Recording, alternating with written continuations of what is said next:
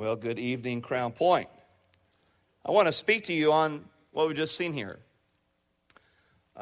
Confusion. This is one of those messages that is so full of just meat and basic knowledge. It's one of those you want to keep in your Bible, or it's one of these messages that you want to keep on a dresser or something, or keep in a nightstand. That's just a good roadmap, because there are times that all of us get in certain situations, we just don't know what to do. There are times that things go on in marriages and you're not sure what the answer is. There are times that in every person's life something happens within the financial picture of their family and we don't know what to do. There are times where eventually we're all going to die and, well, Lord, what do we do? There's times that we're going to experience pain. There's times we're going to experience confusion. And the question is, what do we do? As people who strive to seek the Lord Jesus Christ and to know Him and to walk intimately with Him, we're supposed to have the answers. But sometimes Christians can be as clueless as the people they try to share the gospel with. And I want to speak to you. I felt like tonight that the Lord would have me speak to you about this one thought: what to do when you don't know what to do.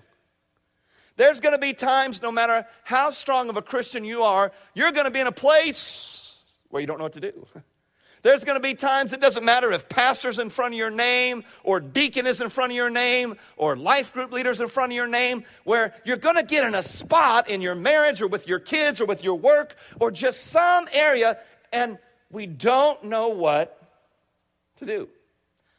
And so tonight, if you have your Bibles, I'd like you to turn with me tonight to 2 Chronicles chapter 20, and I want to speak to you on this thought: what to do when you don't know what to do. Let's look at 2 Chronicles chapter 20, and I want you to look at verse 2 to 4. The Bible says that some men came and told Jehoshaphat, "A vast army is coming against you from Edom, from the other side of the sea." Now, let me just stop right there. Sometimes that's how we feel in our lives.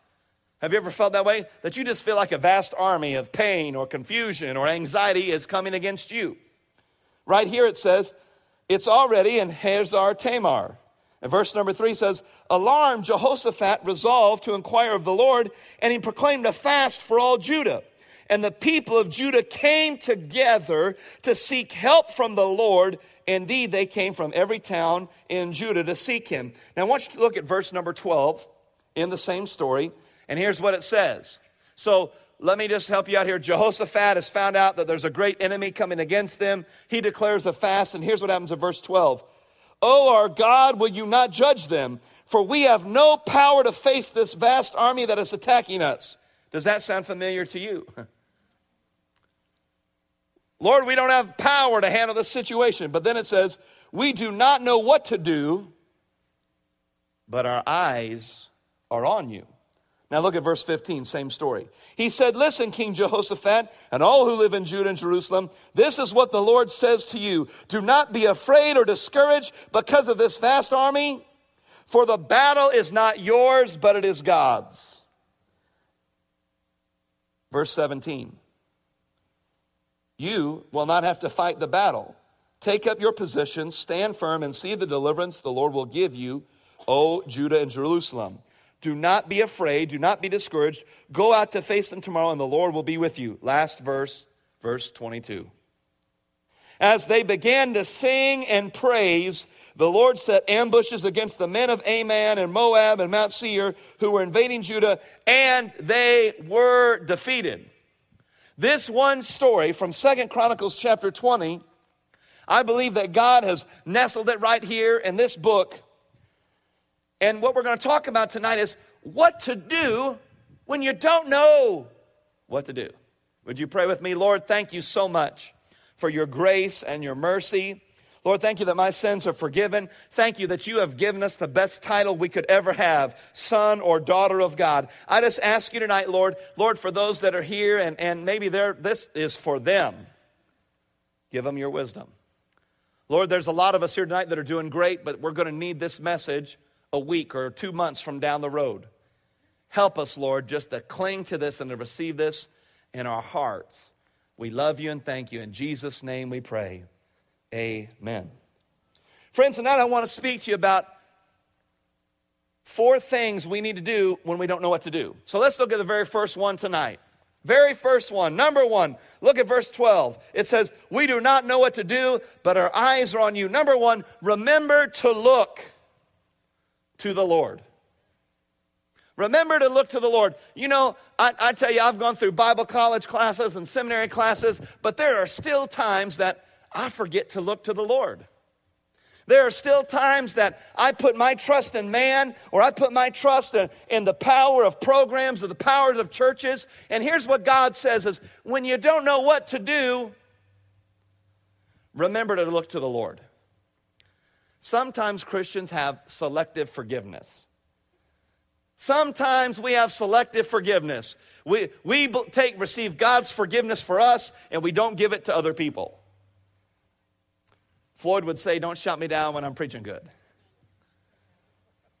I want to talk to you a couple thoughts here. First of all, the enemy's plan, it's to bring confusion. That's how he attacks Christians. Friends, that's one of the greatest things the devil will try to do is he will try to confuse you what to do in your marriage. He will try to confuse you how to walk out the love of Jesus. And friends, when you don't know what to do, remember to look to the Lord. See, here's what happens. Confusion, it stops us in our tracks. Once you or me are trying to serve God and we get confused, it's like you hit the brakes in a car. You don't know what to do, so you just stop. And you know what the devil wants to do? He wants you to stop you from having God's very best in your life. The devil wants to stop you from receiving God's intimate love and His grace and His power and His authority. And he does that through confusing us. Right below that, confusion blinds us to reality. Okay, so now, I think I've done this before, but I'm not sure. Many of you know that I was in Weight Watchers, and I lost 50 to 70 pounds, and I've kept the vast majority of that off. But before I was in Weight Watchers, sometimes, Dustin, I was blinded to reality that I needed to lose weight. I was just blinded to that fact. I mean, I would do anything I could to avoid the truth that I can't just eat fried foods 3 days or 3 meals every day. I would just try to avoid that I just can't have dessert at breakfast, lunch, and dinner. And so I used to have in my wardrobe faith clothes. Now, here's what faith clothes are. Faith clothes are clothes that you can't fit in, but you're keeping them in faith that you will lose weight to be able to fit in them. How many of you have faith clothes? Just confession's good for this. Almost everyone, that's right. Well, see, here's what happens is that confusion, it blinds us to the reality. You know what? I didn't get in those clothes, and I finally just had to toss them. Okay, so not only is the enemy's plan to bring confusion, but the Lord's plan, now here's what happens, is a plan of wisdom. That's what God's plan is. See, we're talking tonight about what to do when you don't know what to do. And see, that's the devil's plan, to get you and me in confusion. But God, He has, now I want you to receive this, God has specific wisdom for every area of your life.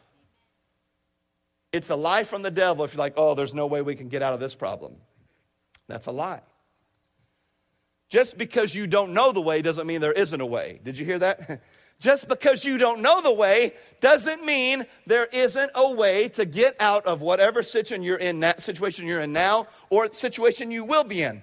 Let me give you a couple thoughts here. Only when our eyes are on God do all situations become small. If you want to shrink the problems in your life, here's what you do. You stop looking at the problems and you put your eyes on God. And that's so contrary to our nature. Our nature is, when we see a problem, okay, let's arrest the problem. Let's focus on the problem. Let's do what we can to attack the problem. And God says, no. Put your eyes on Jesus, and it shrinks the problem. And also, God's wisdom is far different than this world's. Proverbs 3:13, blessed is the man who finds wisdom. When we saw this video, and you saw people who were confused, at the tail end of the video, you saw people, I will turn the other cheek. I will be a peacemaker. I will forgive. Those things are contrary to our nature. And I just want to give you this thought. You cannot fight a supernatural battle with a natural weapon. It cannot be done. It can be done, but you will lose every time. If you're going to fight a supernatural problem with a natural answer, you plan on losing every single time. Okay, so first of all, what to do when you don't know what to do? Number one, remember to look to the Lord. Number two, look at verse 15. Here's what the word says. It says, for the battle is not yours, but God's.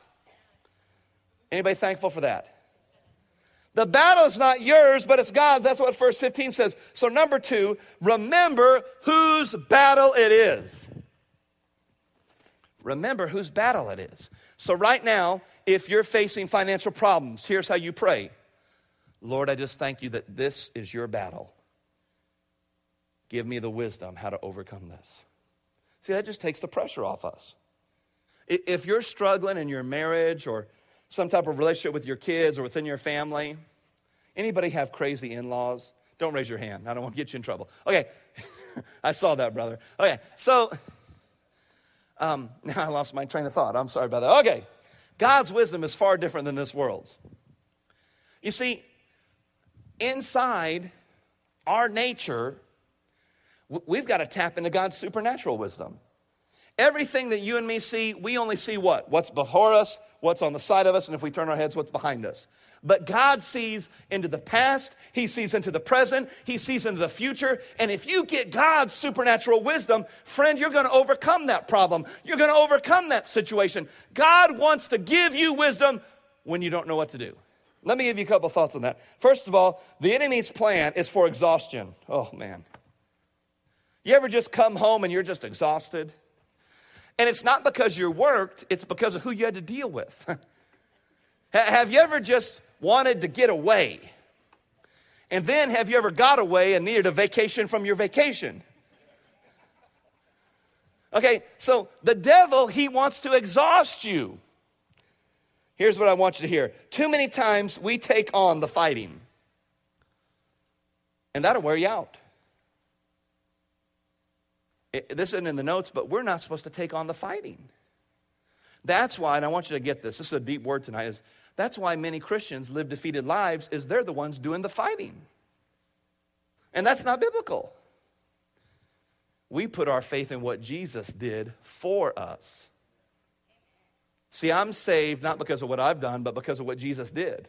I'm forgiven not because of what I did, but because of what Jesus did for me. And so, too many times we take on the fighting, and then when we fight, we always lose. Let me give you a scripture for that. It's Exodus 14:14. It's one of my favorite ones. The Lord will fight for you. You need only to be still. Exodus 14:14. The Lord will fight for you. You need only to be still. That's many times what God wants us to do. Zip it. Be quiet. Psalm 46:10 says, be still and know that I am God. Okay, so let me give you another thought. But the Lord's plan, oh, I love this. Thank you, Jesus. It's a plan of rest. That's what God's plan is. The devil wants to exhaust you, and God, He wants you to have rest. Rest in your relationships. Rest in your finances. Rest in your purpose for life. Rest in your vision for life. Rest with your in-laws. Rest. Psalm 55:22 says, cast all of your cares upon Him, for He cares for you. Let me give you a couple thoughts here. God has already done the fighting. And when we rest in God, we always win. Now, let me try to illustrate this to you. Has anybody here ever watched the National Geographic Channel? I don't know if it was on the National Geographic Channel, but I believe it was on a National Geographic show. One time they were showing this beautiful bald eagle, and if you've never seen a bald eagle, it's really difficult to describe how big and powerful and majestic those eagles are. Well, they had this, I don't know how this cameraman got this picture, but this bald eagle, he saw this fish in the water from many, many thousands of feet away, and he starts to swoop down and make his ascent, and immediately his talons, they latch into this fish, and immediately the bald eagle begins to try to ascend. But what happened is the eagle got onto a much bigger fish than he thought. And the weight of the fish was so heavy, the eagle couldn't go up.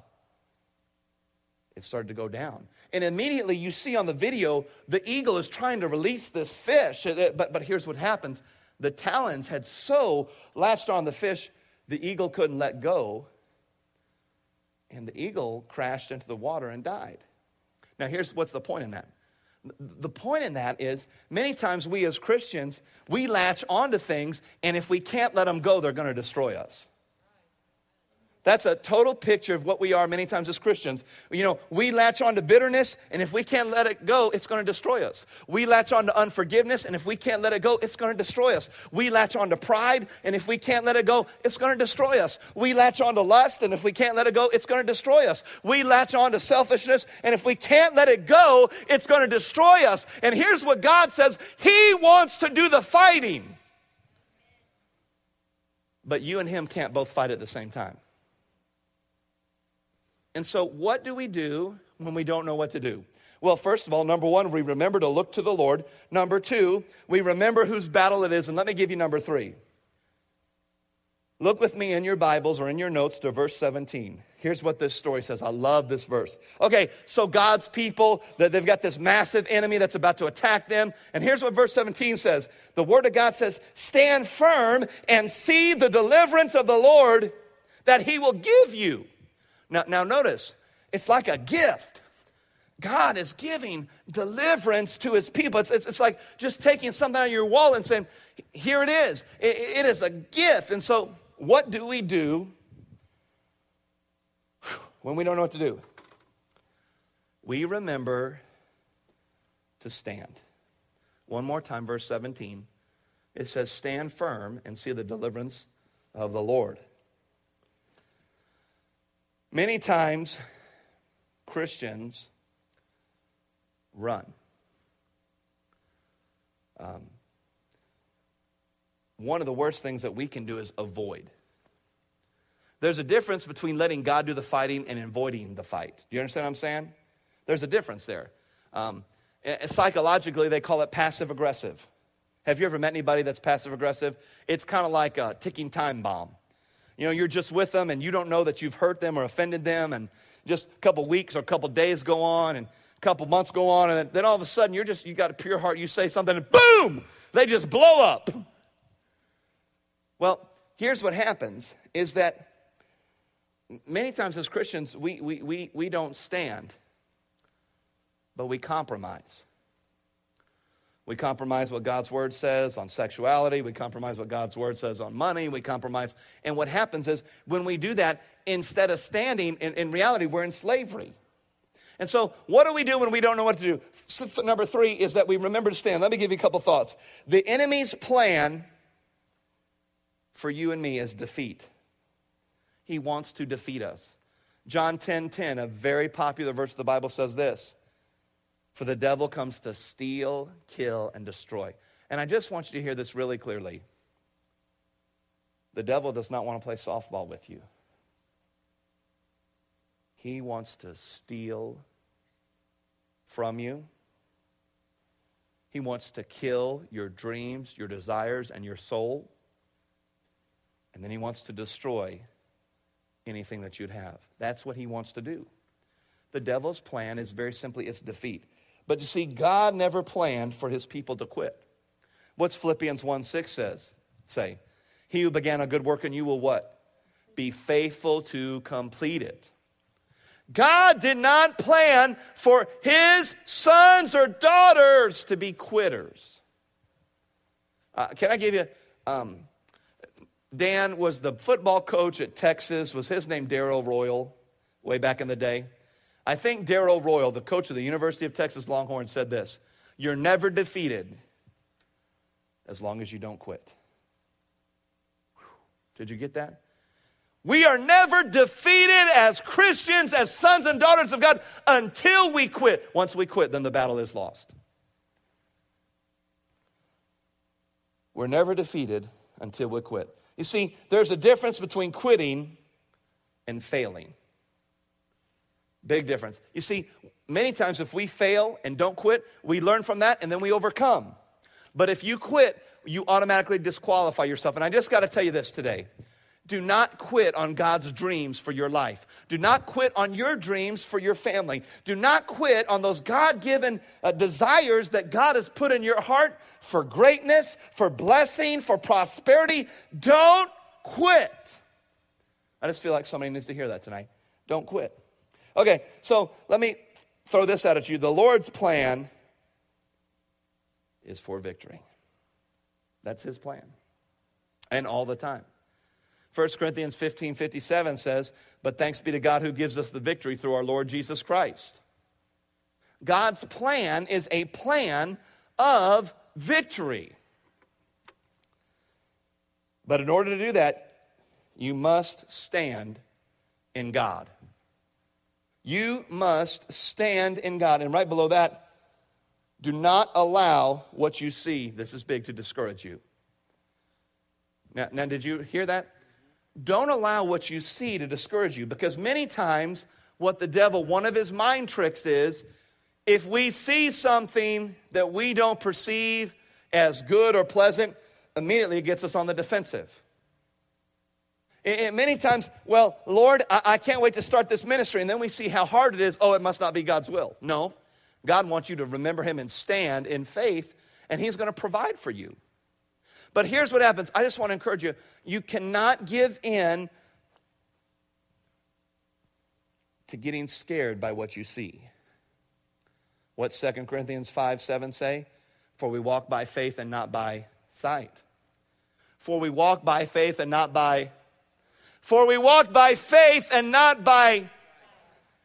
And see, what happens is when we get discouraged simply by what we see, we're already partially defeated. You know, I want to encourage you to get this in your mindset. When God gives you a plan or a dream or a vision, and then all of a sudden you look at it and it looks hard, I just want that to excite you. Man, praise God, I'm going to get to see God do something miraculous. Man, praise God, I'm going to get to see God supernaturally provide totally out of nowhere. Man, thank God for that. Here's what happens. This isn't in the notes, but when you and me come to a battle, we either get excited or we get scared. I want us to get to the place where we're so in love with God and our faith in him is so big that when we see a battle, we just get excited. Man, we just see something, man, thank you, Jesus. Because, you know, it's that warrior mentality. You know, there are some people, they're kind of looking for a fight. Have you ever met that? I mean, you know, nobody picks on the bully. And, you know, there's some, and I want you to know that God wants us to be that way. He wants us to have so much power in him to live for him that we're not just scared when the devil shows us something we think is fearful. Let me give you the last thing. So what do we do when we don't know what to do? Because there's times every person, including Barry Young or Pastor Newby, gets fearful.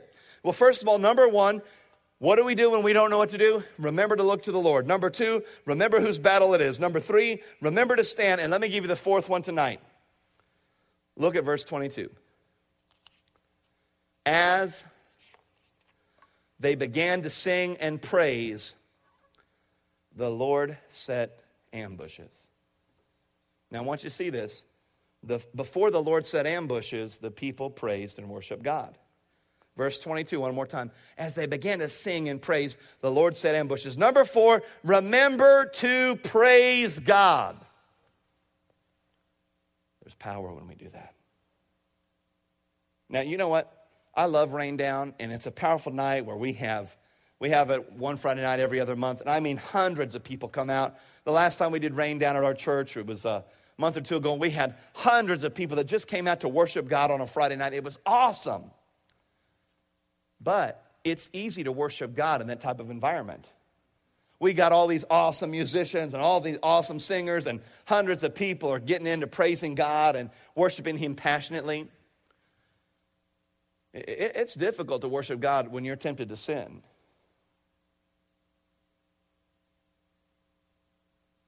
It's difficult to worship God when you're in an office and you're the only one that is even considering worshiping him. It's difficult to worship God when, for some reason, all your family just seems like they're turned against you.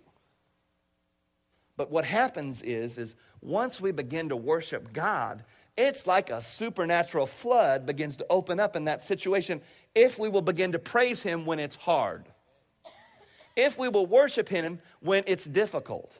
If we will step up and regardless of whatever thing we would be facing, whatever Goliath, whatever army, whatever giant, that when we come into that, immediately the first words out of our mouth are not, oh me, or oh my, or what did I get myself into, but the first words out of our mouth are, thank you, Jesus, for the victory you're about to put in my hands. Man, when we do that, there's power. Man, I'm preaching better than you're amening tonight. You see, the enemy's plan is for religious worship. That's what he wants. Religious worship. Let me just give you a few indicators of that. If you have to have a certain instrument to worship God, that's religious worship. If you got to have a certain song to worship God, that's religious worship. If you're concerned what people are thinking when you're worshiping God, that's religious worship. If you are praising God to get somebody's attention, that's religious worship. The Bible I read says, as the deer pants for the water, so my soul longs after you. Proverbs 4:23 says, above all else, guard your heart, for it is the wellspring of your life. Friends, I love to worship God. I love the singing and clapping and when people get into it. But I'm telling you, worshiping God always starts and always ends in the heart. There are people that you might outwardly think are praising and worshiping God, but there's a lot of junk inside. And then there might be people that you might not really be able to see if they're worshiping God, but inside their heart, man, God is undoing and unleashing things that are powerful. You see, the enemy's plan is for religious worship, and so I want to encourage you, beware of religious attitudes. Beware of those. Because typically, pre-Christians don't have religious attitudes. Many times, it's people that are in the body of Christ that have religious attitudes. Who were the people most against Jesus? The Pharisees, the men that knew the law. Beware of religious attitudes, and let me give you this one. Beware of religious spirits. Can I give you an example of a religious spirit? Okay. 5 years ago, we stopped having Sunday night church and we went to life groups throughout the church. And we have one of the highest percentages I know of life groups, of people participating in life groups. Okay. When we first did that, there were some people, Dan, that were complaining that we were canceling Sunday night that didn't even come to Sunday night. I mean, if we would have just canceled it and not told anybody, they'd have never known. So we could have just done that. We'd had no problem. But it's because we publicly announced, no Sunday night church. We're going to go to life groups. Not very many people, because we have a godly pastor, and many times the spirit of the pastor comes across the people. And so most of our people at Crown Point are low maintenance, but not everybody. And you might be sitting next to one of those high maintenance people, but I'll let that for you to decide. Some of you are smiling and nudging people right now. Lord, forgive them in Jesus' name. Okay. So that was a religious spirit, though. Here's somebody complaining that we're canceling Sunday night church, and they don't even come to Sunday night church. It's a spirit of religion. Consequently, significantly more people go to life groups than what went to our Sunday night service. Let me give you the last thing, is that the Lord's plan, as Chris comes to play real softly, is it's a plan of intimacy. You know, our marriage is not perfect, but Kelly and I have a really good marriage. And one of those things that helps that is we have intimacy. I mean, many of you have great marriages. And one of those indicators is you can just look at your spouse and they can just give you a certain look, and you know exactly what they're thinking. Anybody know what I'm talking about? They just say one word, and you know this is a good thing or it's a bad thing. Well, that comes from a byproduct of intimacy. And man, there's nothing perfect about me. Man, I've made mistakes as a husband. But what happens is when you have intimacy, guess what that fosters? That fosters grace. And so sometimes some of the strongest marriages are marriages that have had to overcome significant obstacles. But because they're intimate, beyond sexuality, there's that bond. So I want to give you a couple thoughts as we close. Is that God wants to know your inner person. He wants to know you intimately. And that only takes place through a 4-letter word, T-I-M-E. If we don't spend time with Him, and our goal should be a daily basis to spend time in His Word and time praying to Him, just talking to Him like we would a regular person, man, that creates intimacy with us and God. And just like I can finish one of Kelly's sentences or she can finish one of mine, if you start spending time with God, what to do when you don't know what to do, you're going to start thinking the thoughts of God. And when those seriously confusing situations come on you, you're going to know what to do because you've been intimate with God. And all of a sudden, His thoughts begin to become your thoughts and His words begin to become your words. And let me give you the last one as we close tonight, is that God wants to speak deeply to you. He wants to speak deeply to you. I want to close with this story, and I think it was the early 1900s. It was before the telephone technology had swept the nation and became easily accessible for people. At that time, one of the greatest forms of communication was the telegraph. You know, where you'd have the telegraph line, and there was a young man that was needing a job, and he was a telegraph operator. And so here's what happens. He goes into this office because this telegraph company had advertised they needed a telegraph operator. So he goes in this office waiting room to apply for this job, and he notices 4 other young men around the same age waiting in that waiting area. So here's what he does. He sits down, and he expects the secretary or somebody to come out and greet him, but nobody does. And so he sits down, and he sees the 4 other young men talking, and after about 10 minutes, the young man gets up, goes over to the office door, opens the president of the company's office door, walks in and shuts the door behind him. 15 minutes later, he comes out, and the president's got his arm around him and says, "Son, you got the job. We'll see you next week." And all of a sudden, those 4 young men that were in that waiting room looked at that man who just walked through the president's door and said, "What happened? We were applying for the same job you were applying for, but how did you get the job?" And the young man looked at those other 4 young men and said, "While you guys were talking and telling jokes and carrying on, in the background I noticed that I could hear a tapping. And the tapping said in Morse code, the first person that hears this message, walk through the door and the job is yours." Okay, so what's the point there? There were 5 people in the room, but only 1 person was listening. And many times that's how we are as believers. We're in the room, we're in the family, we're Christians, but there's 5 of us and only 1 of us is really hearing what God's trying to say. And how did he hear that message? He blocked out what was going on around him, and he focused his attention on that message. And friends, that's what God wants to do with you and me. He wants us to block out all the busyness of this world. We're all busy. We all got stuff going on. We're all pulled in different directions. But if we purposely get to a place, speak to me, God, he will speak. So tonight as we close, what to do when you don't know what to do. Remember to look to the Lord. Remember whose battle it is. Remember to stand and remember to praise God when it's difficult. Just bow your hearts with me in prayer tonight. Lord, thank you so much for your word. Tonight, in just a moment, we're just going to close in prayer, and Chris is going to lead us in worship, and